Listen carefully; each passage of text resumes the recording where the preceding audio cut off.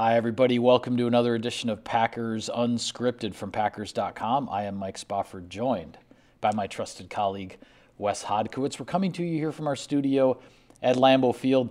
And Wes, a very interesting week here at 1265 Lombardi Avenue. The Packers coming off of a disheartening 28-22 loss to the Minnesota Vikings, but no time to dwell on their sorrows because they have to hop on a plane very shortly to go to San Francisco and take on the 49ers on Thursday Night Football.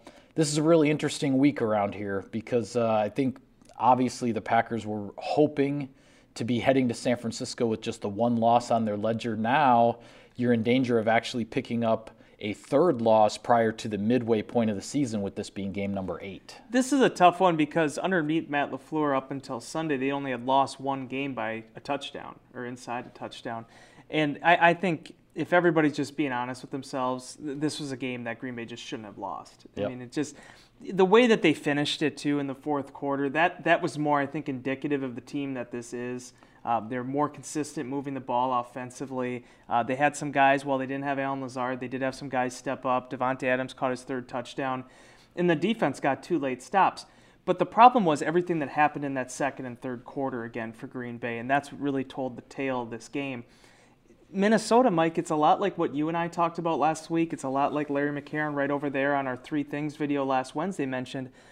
Defensively, the Vikings just don't have a ton of playmakers right now, whether it be through injuries or just decisions and trades that they've made. And I got to give a credit to Mike Zimmer. He still made all the ends meet. And in this matchup, after a first quarter that was largely dictated by Green Bay, the momentum started to swing a little bit towards Minnesota at the end of the first half.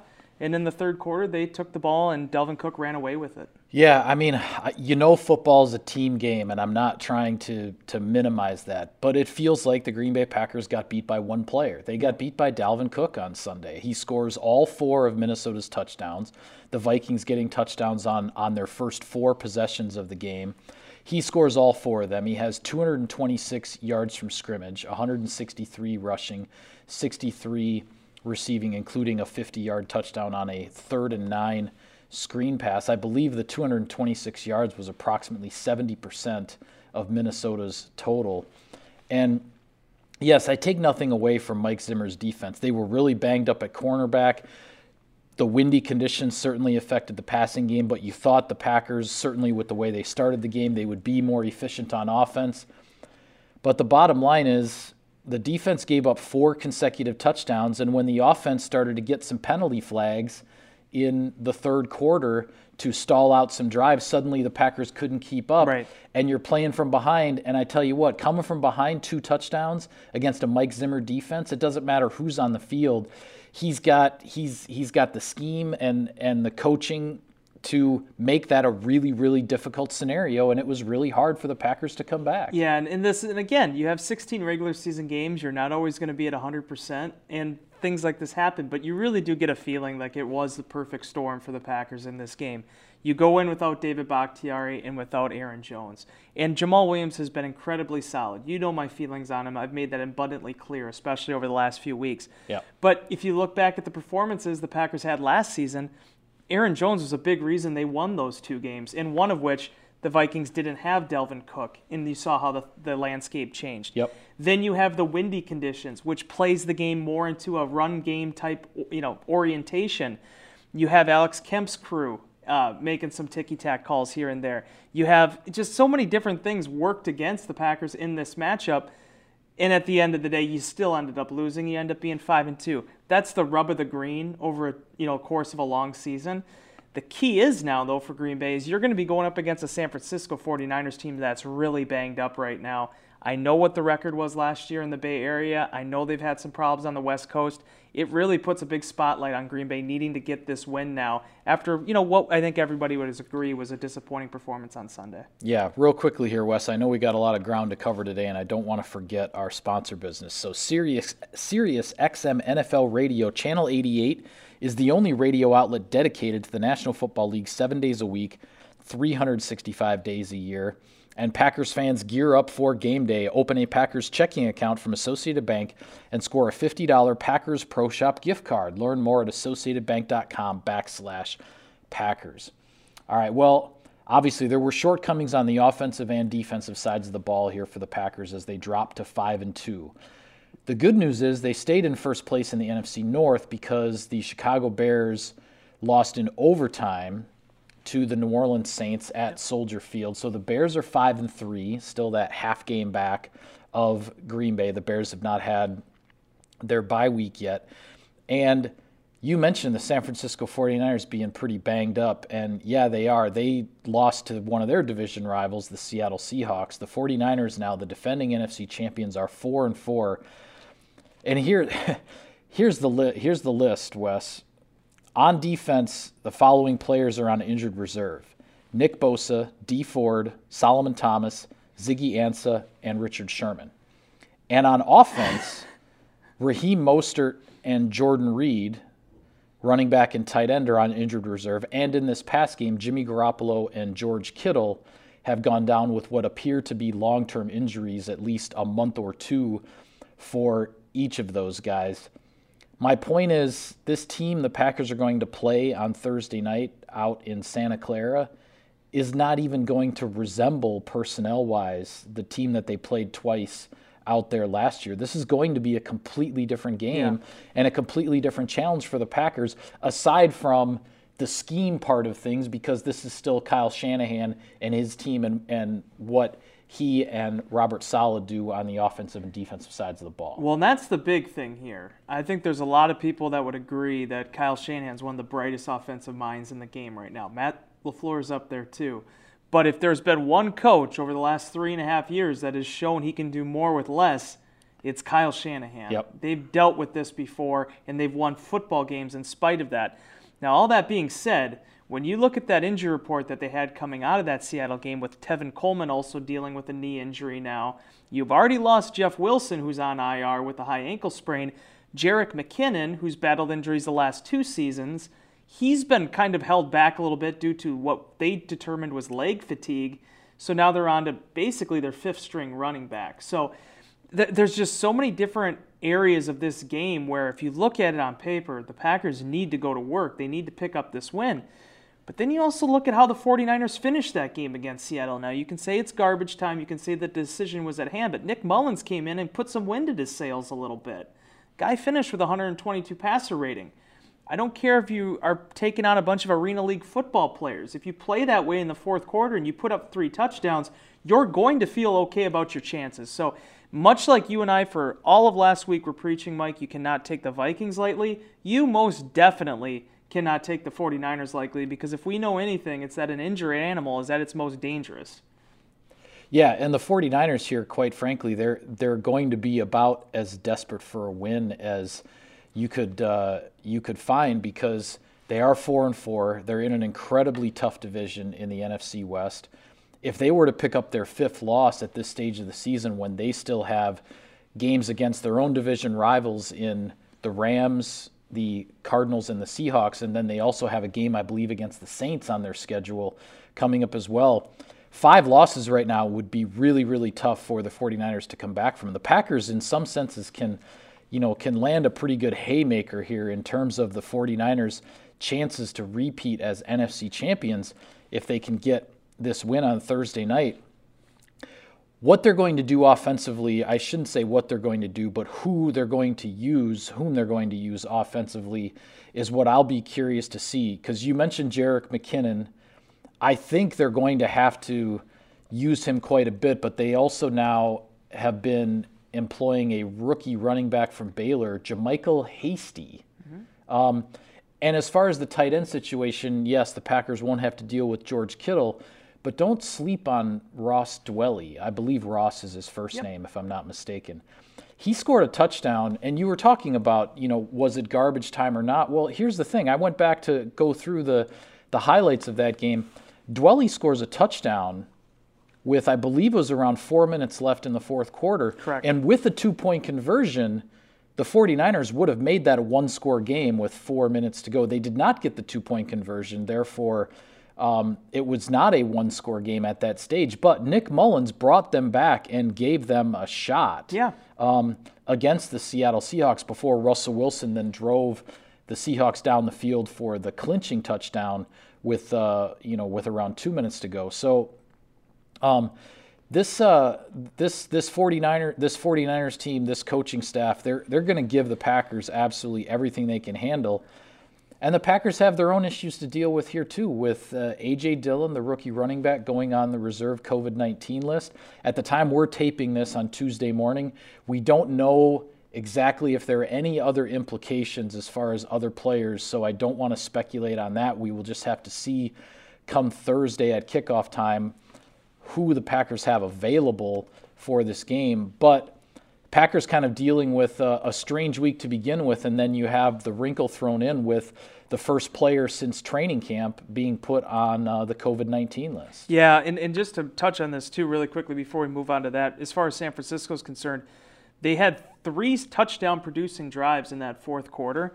That amounted to 239 of their 531 total yards. 351 total yards in that game. So almost 2/3 of their offense came with Mullins at quarterback there.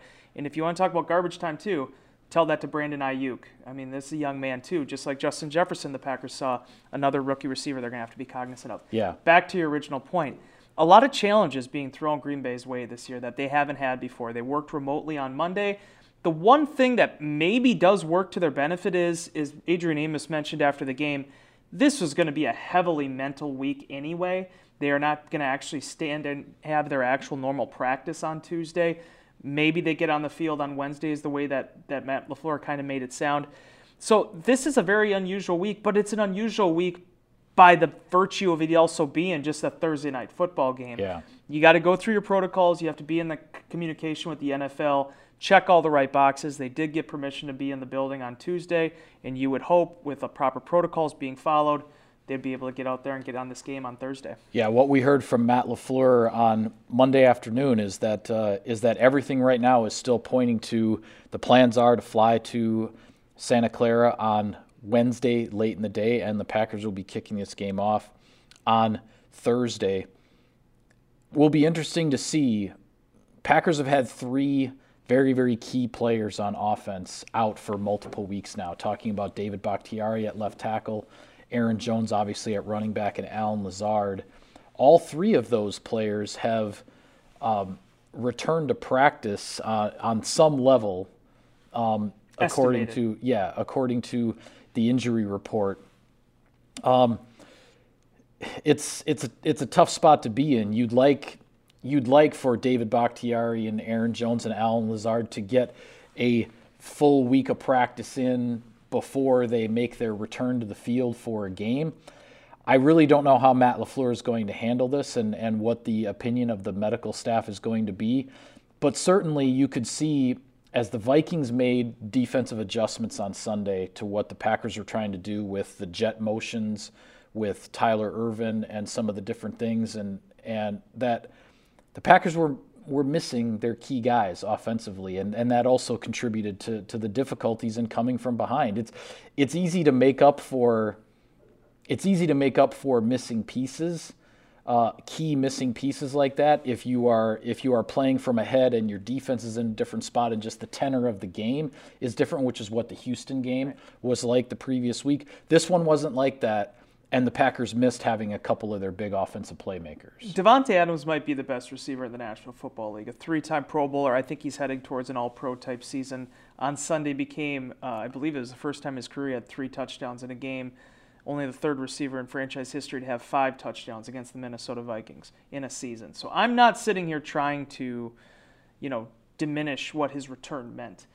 But Green Bay, because of what Aaron Jones and Jamal Williams have done and how they've improved their own games, they were able to navigate that absence of Adams by doing some things with those guys as receivers, some 2-back stuff. In the backfield, though, you just can't replicate Aaron Jones. What he brings as a threat, as a ball carrier, his ability to motion out and also now catch the ball as a receiver. He's made a number of spectacular catches this year that as I've even asked him about, I don't think 3 years ago he makes. he's just become a really well-rounded, explosive player. And while Davante Adams is the biggest weapon in this offense, Aaron Jones undeniably is number 2. So them not having him on the field, I think, has had an effect here. Jamal Williams, steady as it goes, good running back, solid. But Aaron Jones, this isn't just about position. He's just a playmaker. So this is such an interesting scenario because he got hurt in practice. It wasn't like it happened in a game. We don't know what it looked like or how bad it was. But it really seemed to me that originally was going to be just to hold him out, be smart against Houston, get him back. I was sort of somewhat taken aback that he wasn't on the practice field last week. The fact he was at least estimated limited on Monday, that would indicate he's making the positive strides there you want to make. But Mike, this offense, it's just different when Aaron Jones is on the field. And then from there you can talk about David Bakhtiari. Kevin King was limited as well, estimated on Monday. So there's a lot of playmakers the Packers want to get back. But Aaron Jones was doing some really special things before that calf tweak, and it's had an impact on the offense not having him out there. Yeah, well, we saw, Davante Adams, the first 2 possessions on Sunday against the Vikings, he makes a handful of catches, including 2 touchdowns down close in the red zone. The Vikings were having a hard time with him. They make the adjustment to try to take him out of the game, and Adams only makes a couple of catches in the second half. One of the third touchdown, I still don't know how he caught that Incredible. pass. I mean, while being pass interfered with. Yeah, he wasn't open. The ball somehow drops in there, and he's able to get it. Another one of those that you wonder how much he even saw the pass before it got to his hands, and he makes that catch. But Adams wasn't much of a factor in the second half, and when the Packers were getting these holding penalties, and one series the Packers are well across the 50-yard line, looking like they're in scoring territory. All of a sudden, 2 holding penalties. You're in 1st and 30 from midfield. Well, there aren't a whole lot of like coaches say, there aren't a whole lot of calls on the play sheet for 1st and 30. So that a drive stalled out there. They had another one after the big pass to Robert Tonyan, but then suddenly 2 incompletes to Tyler Ervin, 2 incompletes to EQ St. Brown. You wonder, where was Davante Adams in that sequence? Well, the Vikings were doing their best to take him out of the game because Aaron Rodgers is looking for him. Right. I mean, that's definitely part of the equation here. So the Packers need to get the offense back to full strength. And on the defensive side of the ball, we talk about it all the time when it happens, but they've got to figure out a way to slow down the run game because this defense, they can get after quarterbacks. And when you get after quarterbacks, that's how you generate turnovers. Those things just did not happen against Kirk Cousins, the league leader in interceptions at quarterback, plain and simply because the Packers couldn't stop the run. Right, and I'm not trying to Barry Horowitz myself with like the pat on the back or anything here, but this is what I wrote in Inbox, and you and I discussed it last week. That game was going to be won in the trenches. Even before we knew full on what the win was going to be like, just knowing that Dalvin Cook was going to be back, that's where that game was going to be played. And credit again to Minnesota. They achieved what they needed to achieve to get that win. And I think you and I would both agree the Minnesota Vikings are a much different and much better football team when Cook is on the field. But you got to rise to that challenge. Yep. I said it also in Inbox last week. This was the test that run defense needed because they had put together some solid performances in the past few weeks. They weren't able to be able to grab that brass ring, though, weren't able to take advantage of the opportunity. And people asked us time and time again, Mike, well, what's the problem? What's the issue? It was everything. It was the fact that the gaps were too big. It was the fact that at the second level, not enough guys were making plays. And Adrian Amos probably had the most salient point of all. You need multiple guys on a running back. You need multiple tacklers converging to the ball. The best tackling teams are the ones that don't ask one guy to make the tackle all the time. That's the bottom line. And the other thing I'll say, too, sorry to interrupt you, but I thought it was interesting. A couple of things that Matt LaFleur said on Monday afternoon struck me because he was talking about how the issues with the run defense, it was a combination of a lot of things. A couple of things he mentioned. One, he suggested, guys trying to do too much, sort of trying to make that hero play to stop Dalvin Cook. And when you're not just doing your responsibility, that, can throw everything off. And the other thing he said is, if you're tired, we got other guys who can go in and play. Yeah. Suggesting that the Packers and the defensive front, they had guys that were getting tired, but they weren't subbing themselves out. They weren't going to the depth that was available because this defense was about as healthy as it had been in a long time on that side of the ball, and yet that didn't look like a healthy, fresh defense at all against Minnesota. That was the most bizarre thing when I went and looked at the box score. I was one to actually count it up. It ended up being 10 guys played at least 70% of the defensive snaps. That is a huge number. Because that's including defensive linemen, that's including, your outside pass rushers. That's a lot of work. Even if it is only 52 snaps, to have set 10 guys, basically a starting defense almost, playing that. Now, I think a part of that was probably because they ran so much base. Yeah. But still, you have Kingsley Keke available. Montrevious Adams only played 6 snaps. There are opportunities there to get those rotations going. They weren't able to do it, and certainly the Vikings made them pay for it.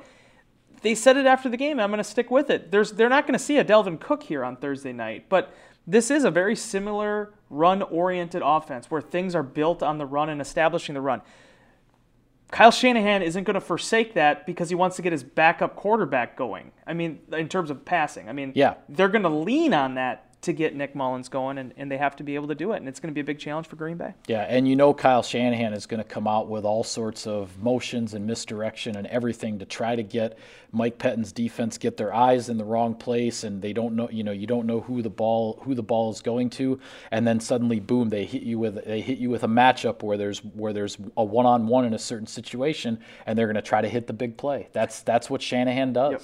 And I'm going to close on this as far as the Minnesota game, then we'll close the book on it. Yeah. I do have to, for as much as we talk about things that went wrong for them, I have to give credit. It is the silver lining of silver linings, but I thought Adrian Amos played a whale of a ball game in that game. You want to talk about a guy that was playing to every single whistle from the beginning to the end? Adrian Amos earned his paycheck in that game. He also came up with that strip of Dalvin Cook on 3rd and 1 that enabled the Packers to be able to get the ball back late. Yeah, the Packers defense rose up late and gave the offense a chance, and you hope that that's something that they can grab onto and carry over here on a short week when quite frankly, both of these teams not feeling very good about themselves right now. This is 2 teams that played for the NFC Championship last year, and they're both in different ways kind of in a gut check scenario. Yeah, you got to get a win. Yeah. You got to get a win. You got to get a win on Thursday night. And for Green Bay, if you're able to achieve that, then you have a week and a half bye to come back, and then Pandora's box really opens up to you, especially with the Jacksonville team on the other side of it that looks like they won't have Gardner Minshew here for a while. Yeah. All right. Well, with that, we will call it a wrap on this edition of Packers Unscripted. Be sure to follow all of our coverage of the team and all of the coverage of Thursday night's game from San Francisco. It'll all be available for you on Packers.com. For Wes, I am Mike. Thank you for tuning in, everybody. See you next time.